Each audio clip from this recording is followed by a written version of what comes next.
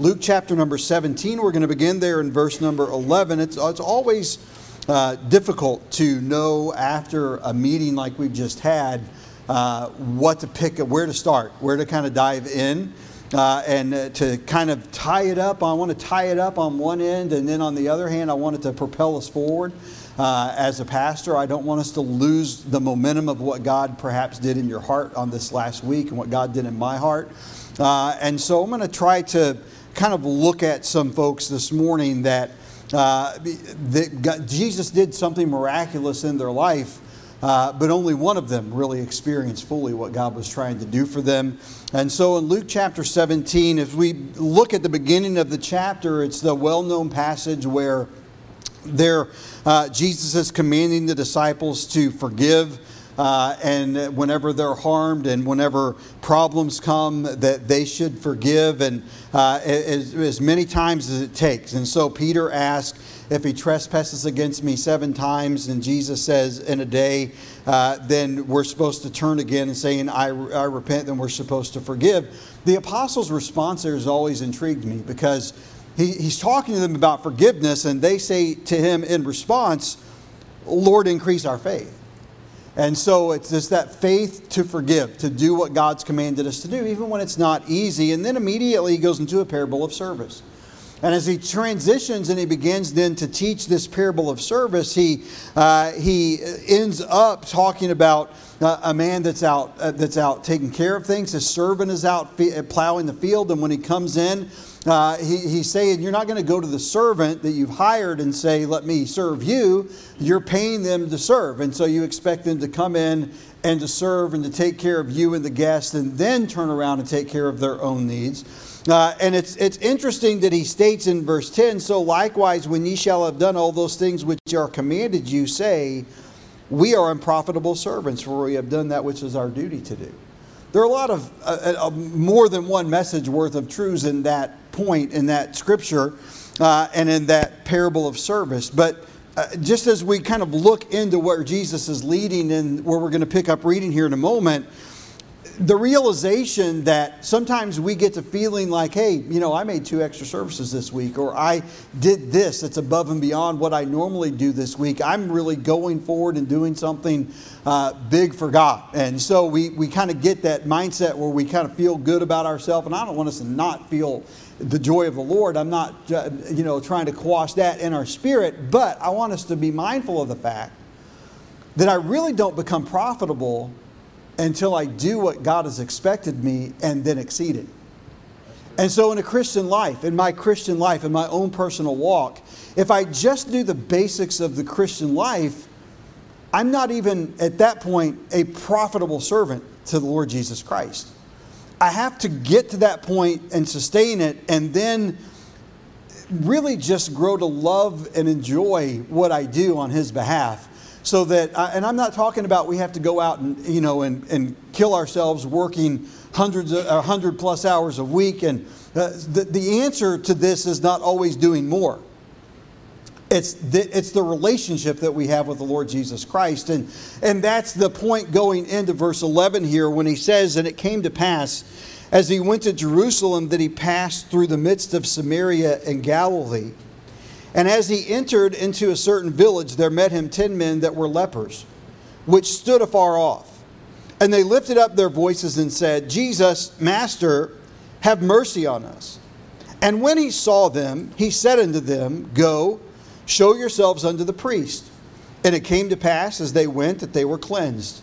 And one of them, when he saw that he was healed, turned back, and with a loud voice glorified God, and fell down on his face at his feet, giving him thanks, and he was a Samaritan. And Jesus answering said, Were there not 10 cleansed? But where are the 9? They're not found that return to give glory to God, save this stranger. And he said unto them, Arise, go thy way, thy faith hath made thee whole. Now I want to ask the question by way of the title of the message this morning, where are the 9?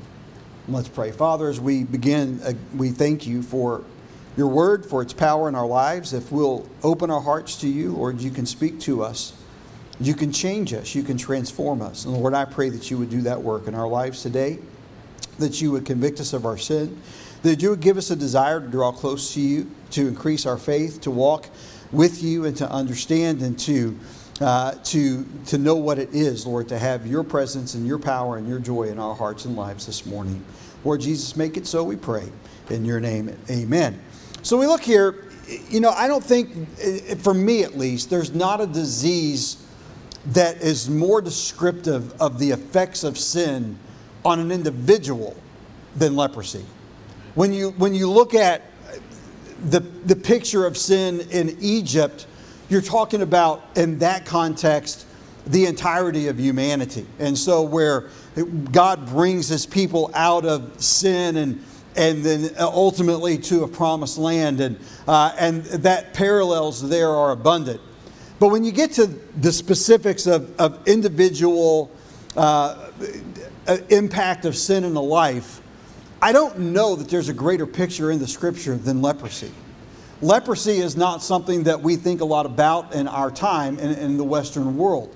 It's not an eradicated disease. There are countries in the East that still deal with leprosy on a regular basis. I met several years ago a missionary to Thailand that actually had founded about 3 or 4 different leper colonies in the nation of Thailand, and the way that he began and the way that he reached them is that he would see a man that had leprosy out on the street begging, and he tried to approach him, and the man had a bowl of food there, and he approached the man and tried to give him the gospel, and the man just kind of scoffed at him, and he said, "Oh, you're just like all the other so-called Christians." They said, you're going to keep your distance, and he sat down with them and he began to talk. And then after a while, the man shared his heart, his hurt, and the rejection and the isolation. And this missionary then reached into the bowl with his own hand that man was eating out of with his leprous hand and ate the food with him. And at that point, he trusted Christ as a Savior. That expression of love, that going the extra mile. And at one point, I don't know that this brother is even still living. He was an elderly man when I met him, but he's got a strong ministry in these colonies that he founded in Thailand, and also some ministries and hospitals that he has founded in the Gobi Desert of Mongolia, and literally has an encampment and a hospital in the city dump outside of Ulaanbaatar, the capital city, because that's where all of the abandoned children and people are that are so needy and longing for help. And the point is this, is that with sin, like leprosy, there is no natural cure. There's not a cure. They can't go to a doctor and take an antibiotic or get a vaccine or have some other thing. It is a disease that is incurable naturally. If it's going to be cured, it has to be cured supernaturally. That's what sin does to us. There is no natural cure for sin. There is no way to work myself to righteousness. There's no way for me to become good enough to satisfy the justice and the wrath and the holiness of God. It has to be the supernatural act of God in our lives, where He expresses His love, became our sin, paid the penalty that we might find forgiveness, that God's holiness and justice and righteousness were not compromised, but yet His love made a way for us to be redeemed. And so sin, like leprosy, has no natural cure. It also disfigures its victim. I saw a lot of pictures with this missionary brother, and many of the people that he had no nose, or they had no fingers, or they had, and some of them were pastoring small churches. They didn't look like a church, what we would call a church in our country and in this area, but within their colonies, they would have a group of people that would come together that all had leprosy, that would that would gather up, and they would have church and worship, and one of these men with leprosy would try to pastor these people until they went home to be with the Lord. And you could see them degrading over time physically, but growing spiritually because of what God had done in their heart. But that's what sin does. Sin disfigures us. Sin is not something that we can wear and it not show an effect. I look at pictures of past from time to time, as I'm sure that you do as well. And I looked, and not that long ago was looking at some pictures from people in our family from maybe that were our age now, from 2 or 3 generations ago, and how much older they look than we think that we look. And so you know how that goes. And so, but just hardened, life was hard. They didn't have a lot of the things. Plus, they had all of the sin that they had not been redeemed from. They had the alcohol and the tobacco and all of the immorality and all the different things that kind of filtered in at different generational times and different elements and wings of the family. And it takes a toll. You don't see it so much in your 20s and 30s, but you see it whenever people get much older. I remember looking at some of my grandmother's sisters that smoked all of their lives, and by the time they got to be into their 60s, there was no question or whether they were a smoker. The effect on their voice, the way that their lips and their faces were wrinkled up and leathered from abusing their body in that fashion. And I'm just saying this morning, sin takes a toll. Sin takes a physical toll. Sin takes an emotional toll. Sin is destructive. And it's not isolated to just the really, what we would deem the really bad elements of society. It takes a toll on every person, because that's what sin does. It is the essence of disfigurement. It disfigures. So say, Pastor, well, I know people that are deeply sinful, and man, they're 10 years older than you and look fit as a fiddle, and like they're going to go on for the next 50 years and not miss a beat. But you can't see the emotional toll, and you can't see the inner turmoil and the inner scarring that's taking place and the heartache within them. And so we look and we consider that sin is disfiguring, like leprosy was disfiguring. Not only that, it segregated them from society and from family. When a person had leprosy in the Bible and in other cultures here that still have it, they're withdrawn and isolated from society. Listen, sin isolates us from the family of God. By its own nature, someone that is letting sin come back into their life, or that's deeply affected by sin, they'll turn around and they'll say, well, so-and-so at church treated me differently, or so-and-so turned on me, or so-and-so this. 9 times out of 10, there's no change except in their perception in their heart because of the guilt of their sin. They're bearing the weight and the guilt of sin, so they need a way to feel better about themselves, so it becomes everyone else's fault, and it's the impact of everyone else and not them taking responsibility for their sin. Why? Because when we come around holy people, when we come around godly people, righteous people, where God is working and God is blessing and God is moving, and we are not engaged in that relationship with God, we automatically become keenly aware of the sin that's in our life. Whenever people came into the presence of Jesus, they were keenly aware of their sin. When Isaiah came into the presence of God, he was keenly aware of his sin.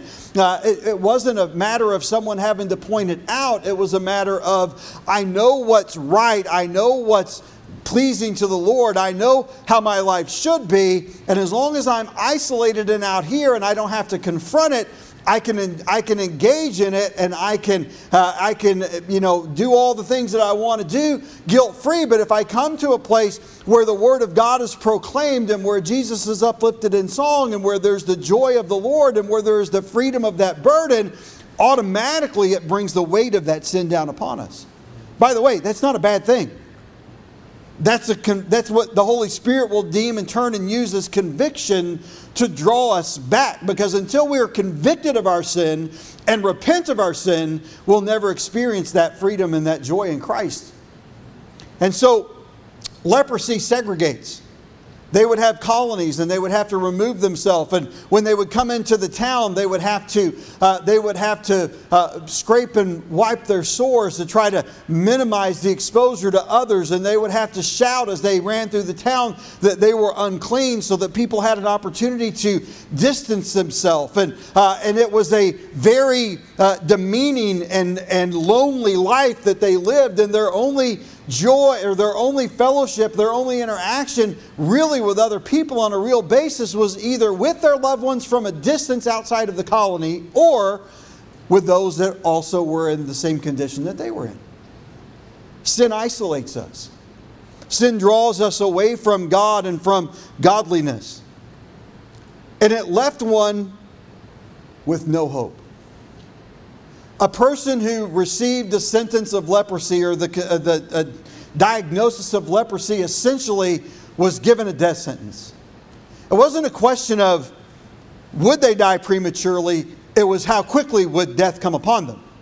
How fast would the disease advance? How much pain would it inflict? How much heartache would it bring? How much loneliness and despair would settle upon them? And it's hard for me to imagine that there's a clearer picture in all of the Scripture. And if you've got something that's more clear than that to you, that's fine, that's okay. I'm not here to argue that. I'm just saying, for me, it's a crystal clear picture of the effect of sin on the heart and the life of an individual that we can do nothing about of our own accord but God.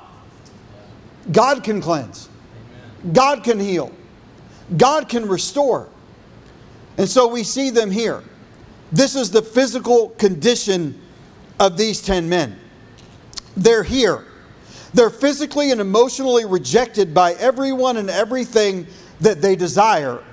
And as they approach and they see Jesus coming with His disciples, and they look at Him and they come up to Him and they stand afar off. Now, that's an important element of the passage, because what they're doing is Jesus is here with His disciples and they're standing far off. They're not drawing nigh to Christ. They're keeping a distance. Sin causes us to want to keep a distance from the Lord. They desire His help. They desire His touch, but they don't want to get close. They know that there's the possibility that something could happen, but they're just keeping their distance. And so as they stand afar off, and in keeping with the custom, which, by the way, people who are in sin, keeping a distance from God and godliness is our custom, they stand off and they cry out to Him and said, "If you would, you can heal us. Would you touch us?" And so they stand far off, they lift up their voice and said, "Jesus, Master, have mercy on us." Now, what are they really asking? Well, for all intents and purposes, which is borne out by what they do after, all they're really concerned about is the physical, emotional turmoil and hurt that's in their life because of their disease. They're not really conscious or not really longing for a full inner cleansing and relationship with Him. In other words, they come, they have a need, they want Him to meet their need, but they don't really want a relationship with Him. You see that a lot of times. People will come to church and they're in dire straits, and they'll come in and they'll say, "Pastor, can I meet with you?" And they'll say, "Can you help me with my this?" Or "Can you help me pay this?" Or "Do you have this available?" Or we get phone calls almost on a weekly basis, and it's just a regular thing where people they're not really interested in God. They're just interested in, can I get something from you? And so these 10 are here and they're saying, "Jesus, we're in bad shape. Can we get something from you? Will you have mercy on us?" Jesus does. Now I want you to remember that leprosy is not something that gets healed. There's only been a few instances in the Scripture where there was healing of leprosy, and always it was miraculous. Never was it natural. Never was it a fluke. Never was it an exception. Naaman had to dip in the Jordan. Miriam had to be rebuked and demonstrate before God. There are instances, but it was always miraculous. And so they're here, they're lepers. There's no hope. But yet they plead for mercy. They want their symptoms alleviated. They want their cleansing. It's an interesting fact that in the law, there are specific sacrifices that were to be made if one was cleansed of leprosy. So God put in the law a ritual sacrifice, if you will, for someone to go through and to demonstrate His power and His cleansing if there was healing. But there was no natural healing. But Jesus says to them, go show yourself to the priest. Why? Because when they go and show themselves to the priest, and everyone knew them, everyone knew who they were, this is a group of 10 men, everyone would recognize, hey, you men are from the leper colony, what are you doing here in the tabernacle or the temple? And when they come into the temple and the priest kind of shudder, he says, show yourself. They'll know what to do. But they're going to stand there and they're going to go through the process of it in disbelief, because this is not going to be something that they've ever seen before. I'm just saying this morning that what Jesus Christ wants to do in your life is something that few people have ever seen before. That His forgiveness is not something that is just a cleansing of the outer man, but it is a transformation of the inner man, the whole man. If the Christianity that we have is only a Christianity of outward conformity, then we've not got Christianity at all. Yeah. What Jesus wants to do is the inward transformation. It is to mold us and to shape us and to make us to become Him, that the outward manifestation of our lives is simply the overflow of what God has done. I read a quote just a day or two ago that talked about that talked about someone's zeal for God. And it's like, but a pot that boils over is better than a pot that's never boiled at all. God help us to be a people that have a desire to walk with Him and to know Him. So here they are. They're standing far off. They cry out to Him, will you have mercy on us? And then He does. Go show yourself to the priest. So all 10 of them then turned and began to go to show themselves to the priest. And as they go, one of them suddenly realizes, hey, wait a minute. This doesn't happen. Wait a minute. This is supernatural. Wait a minute. No one's going to believe this. One of them says, I don't know for sure who Jesus is, but I want to find out. And he comes back. And he comes back to him. And he fell down on his face at his feet, giving him thanks. And he was a Samaritan. He was not only loathed as an outcast of society because of his leprosy. He was a loathed outcast of their society and culture because he was a Samaritan. He was someone that they would go to great lengths to avoid. But yet, here he is coming to Jesus. And Jesus' response to the disciples here and to this one is, but were there not 10 cleansed? But where are the 9? I'm glad that the light came on for you. But where are the 9? I'm glad that you've gotten this. And by the way, your faith to come back has now made you whole. So, no, Pastor, weren't they cleansed of their leprosy? Yes, they were cleansed of their leprosy, but their soul and their spirit was still broken. What Jesus is saying to this man now is, now you're in Christ. Now you're saved. Now your sin is forgiven. Now your broken spirit and soul is made whole. But where are the 9? 9 had enough faith to be healed, but they didn't have enough faith to be saved. They didn't have enough faith to have their life changed. 1 believed and desired and was made whole. Sometimes today in our time, it's a little bit backwards in a manner of speaking, in that there are a lot of people that will have the faith to put to call on Christ and ask for forgiveness, but don't have the faith to be healed. We come to Christ and we recognize our sin, and we even realize that there's nothing that we can do about it. Lord, forgive my sin. I want to be your child. Come into my heart and be my Savior. And thank God He does. But that's not supposed to be the end of the relationship. It's supposed to be the beginning of the relationship. It's supposed to be the beginning of transformation. It's supposed to be the beginning of God doing a greater work in our heart. One comes back.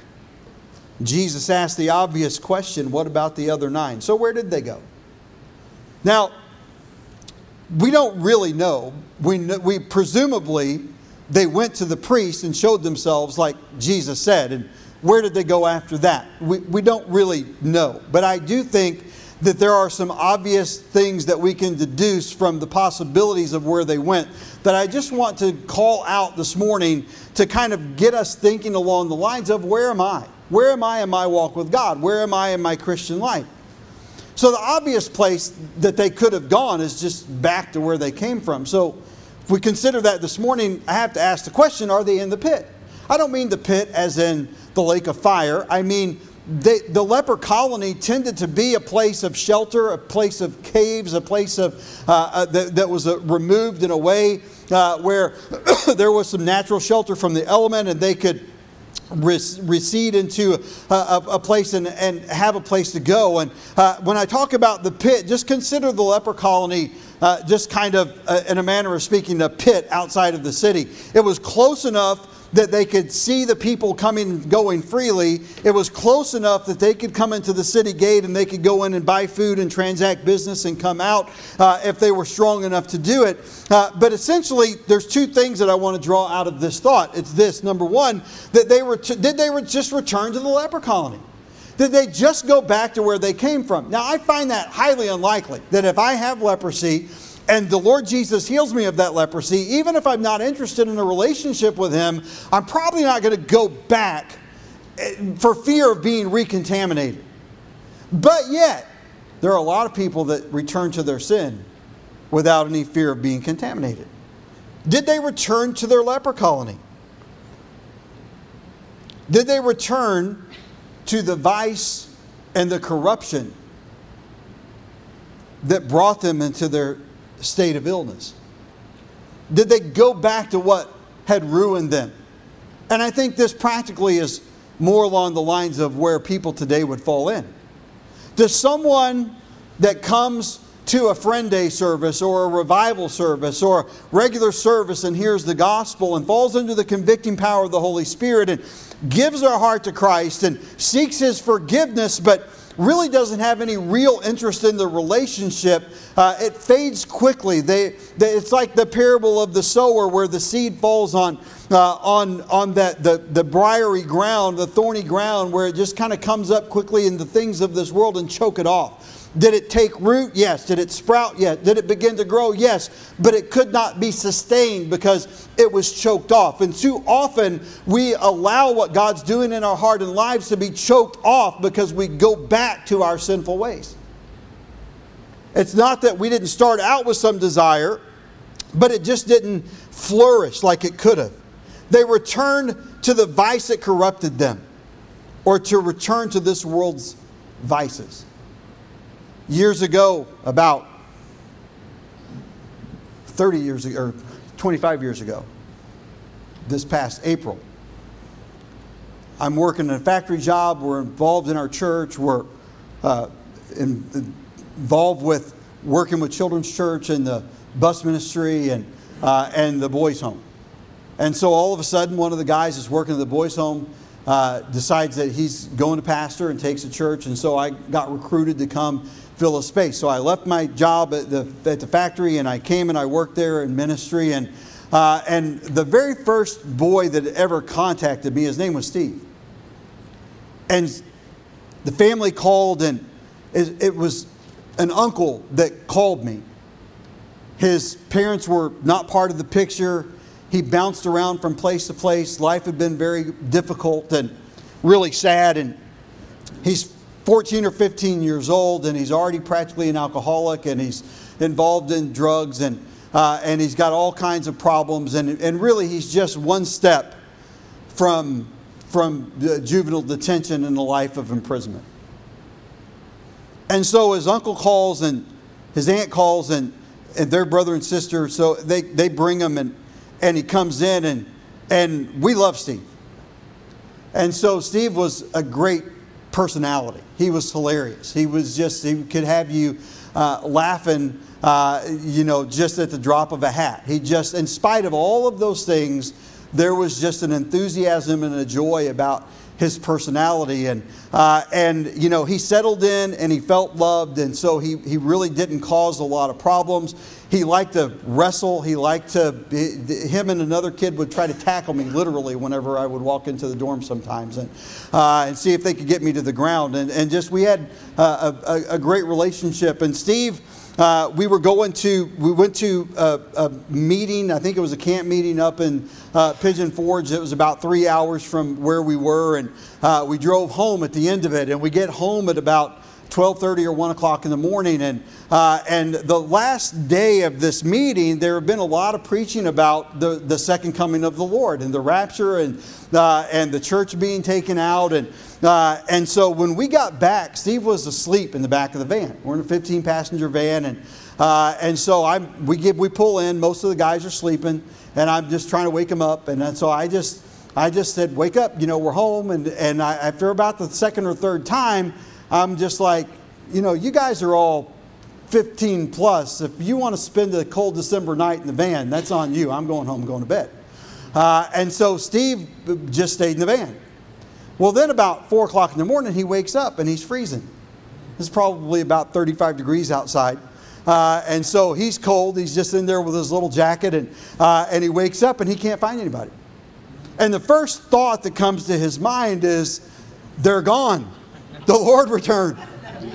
And so now it's like 4:30, 5 o'clock in the morning, and there's a kid banging on my front door. And I go out, and it's Steve. And Steve, I come out, talk to him, and he gets saved that day. Tremendous change in his life. Great growth in his life. But yet, when it was all said and done, without getting into his entire story, when it was all said and done, he went back. He struggled back and forth. I remember in one service, we were sitting in a service, and he went to the altar, and one of the missionaries that was there in the service that he knew well, that was involved with us a lot, went and prayed with him. And we had been talking before the service, and Steve had gotten a call. He was thinking about going home, and he was really just thinking about quitting, going home, giving up. And so he went to the altar, and then Brother Long saw him, and he goes down and he prays with him, and he just tells him, he said he had no idea what he was praying about, what he was going through. He just said, don't go. So he doesn't go, he stays. So the next week, I think, we come in, and he gets a phone call. I get a phone call right before the service, and Steve's best friend back in North Carolina had been out with a friend. They went to the friend's house. The friend walks up with his friend's mom and stepfather fighting. And then they come up and confront him, and the guy pulls the gun, and they turn around and they begin to run. And I got the call that night right before the service started. And Steve's best friend was struck in the back of the head by the gunfire. His friend that was running beside him just heard a thud and a thump of his friend catching the round and then falling to the ground. There's no doubt in my mind that wasn't in Steve's nature to run. Like if that would have happened, he would have been like trying to rush that guy and get it. That was just the way that he was wired. Because he was still sensitive to the Lord, God preserved him and gave him greater opportunity. He ended up marrying our niece, and they weren't married too long. And then he joined the military. He went to Iraq, and drove a truck for a couple of tours. And he came back, and he already honestly had all of the PTSD symptoms before he ever enlisted. They never should have taken him. So he comes back, and they get him so hopped up on medicine from the VA that he just develops diabetes, gains a lot of weight. And by the time I don't know how old he was when he died, maybe 30, 32. He was 32. A life cut short because he went back. He didn't stay true to what God called him to, what God wanted to do and what God was doing in his life. he made some bad decisions and he reinstituted some bad relationships, and it ended up costing him. Why? Because he went back to the pit. What I mean is he just went back to where he came from. And far too often, and Jesus is here looking at these 10 men, that he's done this great miracle in their life, and one of them gets it. And he says, where are the 9? Well, where did they go? Well, I think it's likely that they went back to where they came from. I don't mean that they went back to the leper colony, but they went back to their normal way of life, the values that they grew up with, the values that they had in their lives before. Second place that I would consider that they may have gone is this, or I would ask this question: are they in the pasture? What I mean by that is they're avoiding the pit. They don't want to go back to what they were. They don't want to be what they were again. They want to be different. So they're avoiding the worst elements of society. You know, they're the drug addict that's trying to stay away from the dealer. They're the alcoholic that's not going to places where there's a lot of partying going on. They're trying to stay clear because they don't want to be reinfected or encumbered with those things, but they're doing it in their own strength and their own power. They don't really want to give themselves over to the Lord Jesus Christ, but they're avoiding the pit. Problem is, they're also avoiding the pew. I don't want to be what I was, but he's looking at the disciples over here that are standing with Jesus, and they're saying, but I don't want to be what they are either. And from my vantage point as a pastor for the last 20 years, I can tell you that this comes and goes from our church on a very regular basis. There are those that come and that God speaks to their heart, and they're just gone. As fast as they came in, they're gone. There are others that God does a transformative work in their heart, and they're interested, but they're not committed. They want to get in. And you really see it sometimes in marriages, and typically it'll look something like this. There's a wife who has a husband that's just a wreck. He's abusive. He's hurtful. He's got all of this other things, and she's saved, and she's trying to live for the Lord, and she's got a great burden, and she's praying for him to get saved. And then she finally gets him to come, and we pray and we work and we try to. Different people in the church will reach out to him, and they'll come and they'll make a decision to get saved, and they really get saved. I mean, they get full salvation. They don't just get their sins forgiven and come here and there. They're all in. Walking with the Lord, filled with the Spirit, empowered, involved, reaching to others. And then the wife withdraws, and you don't see her. She's the one that kind of falls off the scene because she wanted them to get saved, but she didn't want them to get that saved. She wanted him to change so that she didn't live in misery, but she didn't really want to get close to Jesus herself any more than she was. What am I saying? I'm saying this person, perhaps they went back to the pasture. They went back to where they were. I'm avoiding the pit, but I'm also avoiding the pew. And I'm avoiding the palace. I'm avoiding the place where Jesus is. And I'm not this morning saying I think that it's a shame if we come together and we don't meet with Him. But I'm not trying to equate the palace to the church. I'm trying to equate the palace in this message to the presence of the Lord Jesus Christ. He's on His throne. And what we should desire is a relationship with Him that lets us draw close to Him. You know, we don't want to just be that person. I don't want to just be that person that coming out of a revival week like we are, where I would look out and say, you know, I don't want to go back to the way that I was doing maybe a week or two before the revival, whatever that means for you. But I also don't want to get all into everything that's going on. I just want to kind of stay out here in no man's land, in the pasture, just grazing, where I can get the benefits of Jesus when He passes by, but I don't have to be fully involved and committed. Are they in the pasture? The next place that I would consider that they could be is, are they in the pew? Are we here? Hey, Jesus, you forgave my sin. You healed my leprosy. I'm interested enough and I'm committed enough and I'm longing enough to know you that I'm here, at least on Sunday morning. But that's all you get. You can't have any more of me. Are they in the pew? Have they, first of all, found a form of godliness? I wonder this morning how many of us are here that have a form of godliness, but not genuine godliness. We have a form of Christianity. We have a form of a cleaned up life. We have a form of a transforming heart, but not a real, authentic, genuine transformation taking place in our life. I don't want to be the kind of Christian that has a form of godliness but denies the power of God. I don't want to be the kind of Christian that simply goes through the motions to appease conscience and to please the people around me. I want a real, genuine, authentic, and if that means everyone looks at me and says, "You're a Samaritan," so be it.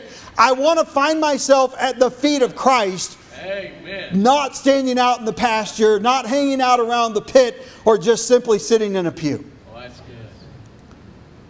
We have far too many people across the world in churches that do nothing but sit in a pew.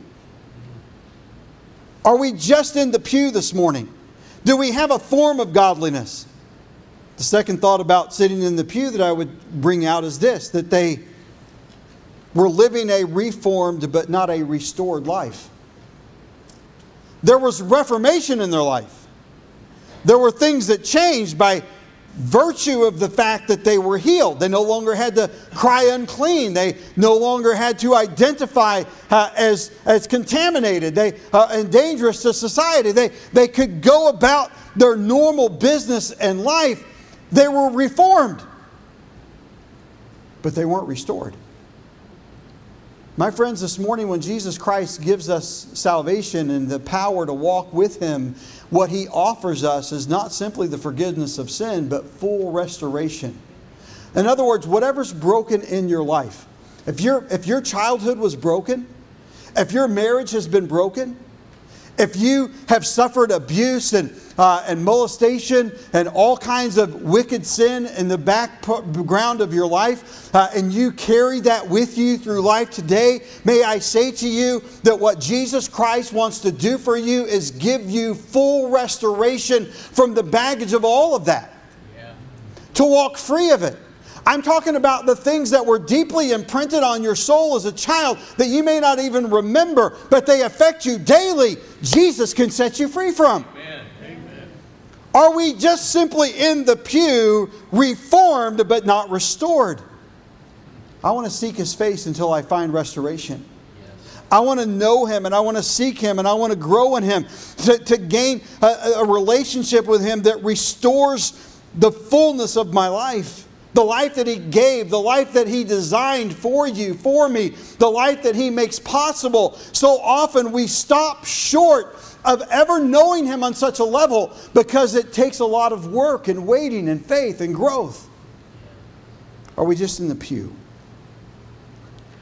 Are we feeling good about ourselves but doing nothing? You know, a lot of us, the change that God has worked in your life is amazing. The change from what we once were to what we are now is incredible.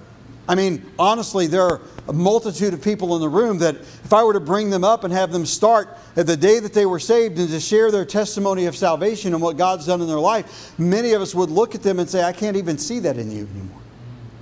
Because what God has done is so tremendous. The problem is that sometimes we just start to feeling good about ourselves.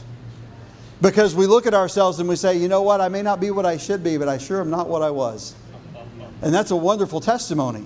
But that shouldn't be the end of our story. That shouldn't be the end of our growth in grace. That shouldn't be the end of our experience with Christ. That shouldn't be what fills us up so that we don't want to partake any more of what He has. Don't let yourself get to the place where you feel so good about what you're not anymore that we're no longer doing anything productive for God and growing in His grace, because we would never say it this way, but we've arrived. We've come far enough. we're satisfied with where we've gotten to. And it's a wonderful miracle that we're no longer where we were, but we're missing the miracle that could be because we're not willing to walk a little further down the road with the Lord Jesus Christ.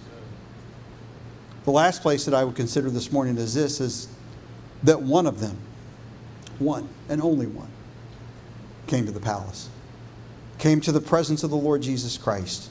What did he do? Well, there are three primary things that he did here. And it says, the Samaritan, when he saw that he was healed, turned back and with a loud voice glorified God. He didn't hide it back. I mean, for all these years, however long he was sick, he had to cry out with a loud voice, unclean. So what does he do in response? Now he turns back with a loud voice and he glorifies God. If I can yell, hey, I'm unclean, get out of the way, I'm coming, I might contaminate you with this disease, save yourself, spare yourself, but I've got to come in. Then he's not going to sit back with a quiet voice and say, well, you should see what Jesus did for me. No, he's going to come in and say, hey, everybody stop. I used to have to cry out that I was unclean so that you could separate. Now I'm crying out, praise be to God, I'm healed. Come and see what God's done in my life. Man, that's good. He cries out with a loud voice. What did he do? He came to the king. He cried out and then he humbled himself. Jesus says, were there not 10 cleansed, but where are the 9? They said, there's only this stranger here. The stranger turned back, fell on his face at the feet of Christ, and gave him thanks. And 3 thoughts here. First, he came to the king. If I want to have a transformed life, if I want to have a full relationship, a full experience with Christ, it starts with me coming to the king. Now listen, I'm glad that Jesus comes to us. I'm glad that he came to me where I was and found me. I'm glad that he searched me out and put people in my life that directed me to the saving knowledge and grace of the Lord Jesus Christ. And I'm glad that when I was away from the Lord and backslidden, that he didn't just leave me floundering out there as he would have been well justified to do. He still put people in my life and worked events in my life and drew me back to him so that I had an opportunity to repent of my sin and to find help and restoration and power in the Lord Jesus Christ. But I'm going to tell you something. The Christian life in this way, the Christian life that has joy, the Christian life that has power, the Christian life that's transformed does not require him to come to us. It requires us to come to him. So what do you mean, Pastor? Well, when I was lost, Jesus came and found me, and he convicted me, and he drew me to himself, and he even gave me the faith that was necessary for me to put my faith and trust in him. He does it all for us. He's a wonderful, loving, forgiving, long-suffering God. But if I want a real relationship, I've got to come to him. He doesn't force himself on us. And when I come to him on his terms. I'm not coming negotiating. I'm coming on his terms. I come to him and he's sitting on his throne. I come to him and he's adorned in holiness and righteousness. I come to him in my imperfection, longing to know him, and coming and saying, Lord, I'm glad that you let me come into your presence. I'm coming and I'm humbling myself at your feet.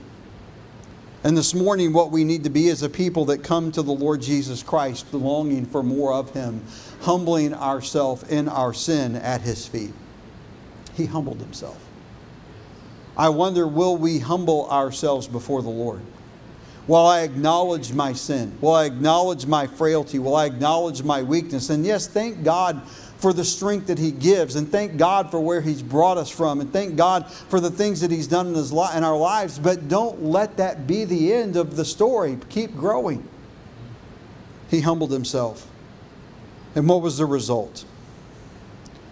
The result was, arise and go thy way. Thy faith hath made thee whole. Thy faith hath made thee whole. Listen, this is not simply salvation. This is a life full and free in Christ. This is a life with His empowerment, a life with His guidance, a life with His leading. You understand that when He said to this Samaritan leper, "Arise, go thy way, thy faith hath made thee whole," He says, "You're clean." By the way, you're not a Samaritan anymore. You're one of my people. You're an heir. A joint heir with Christ. Everything that's mine is yours. You have access to all of the power of heaven if you'll just humble yourself at my feet. So my questions as we close this morning are simply this. Where are you? Where are you? Are you still leprous this morning? Fact of the matter is that in all likelihood there's someone here that's never put their faith and trust in Christ. It's never been convicted or felt conviction, repented of their sin. They've never received Jesus Christ as their Savior. And if that's your case this morning, my friend, then what we see in this text is that you're standing in a state of leprosy with the full weight, the full impact, the full destruction of its power on your life and on your body, on your soul, on your spirit. If you'll cry out to Him as He draws nigh to you, convicting of your sin, if you'll repent and place your faith in Him, He says, you're cleansed. But I'm just going to tell you this morning, if all you ever experience in the Christian life is cleansing, you've missed so much. I'm glad I'm cleansed, but I want to be whole. I'm glad that I'm saved, but I want what's broken in my life to be fixed. I come to realize more and more as I get older that there are things deeply imprinted on my soul that I don't even have lost awareness of, that only God can fix and give restoration to. Will we come to, where are we this morning? Will we be honest with ourselves and with God and answer the question in our own heart? Where, Lord, this morning am I? Am I leprous? Am I hanging around the pit? I don't want to get in. I don't want to go back. Am I in the pasture just kind of grazing and just kind of standing around, going with the flow, trying not to get in the bad crowd, but trying not to get in the zealous crowd? Am I in the pew? I've got a form of godliness. My life looks good to everybody around me. Everybody that looks at me that knew me before says, man, God's really done something great in your life. And I feel good about that. And it's an amazing thing. And, praise God for what He's done. But do we have a form of godliness that denies His power? Do we have lives that are reformed but not restored? Have we missed out on all the deep things that God has for us? Or will we come to the palace? Will we come to where Jesus is? Will we come to Him and humble ourselves at His feet and receive wholeness? Be whole in Christ. Come. It's good to be cleansed. It's amazing to be whole. At least I think it will be if I ever get there.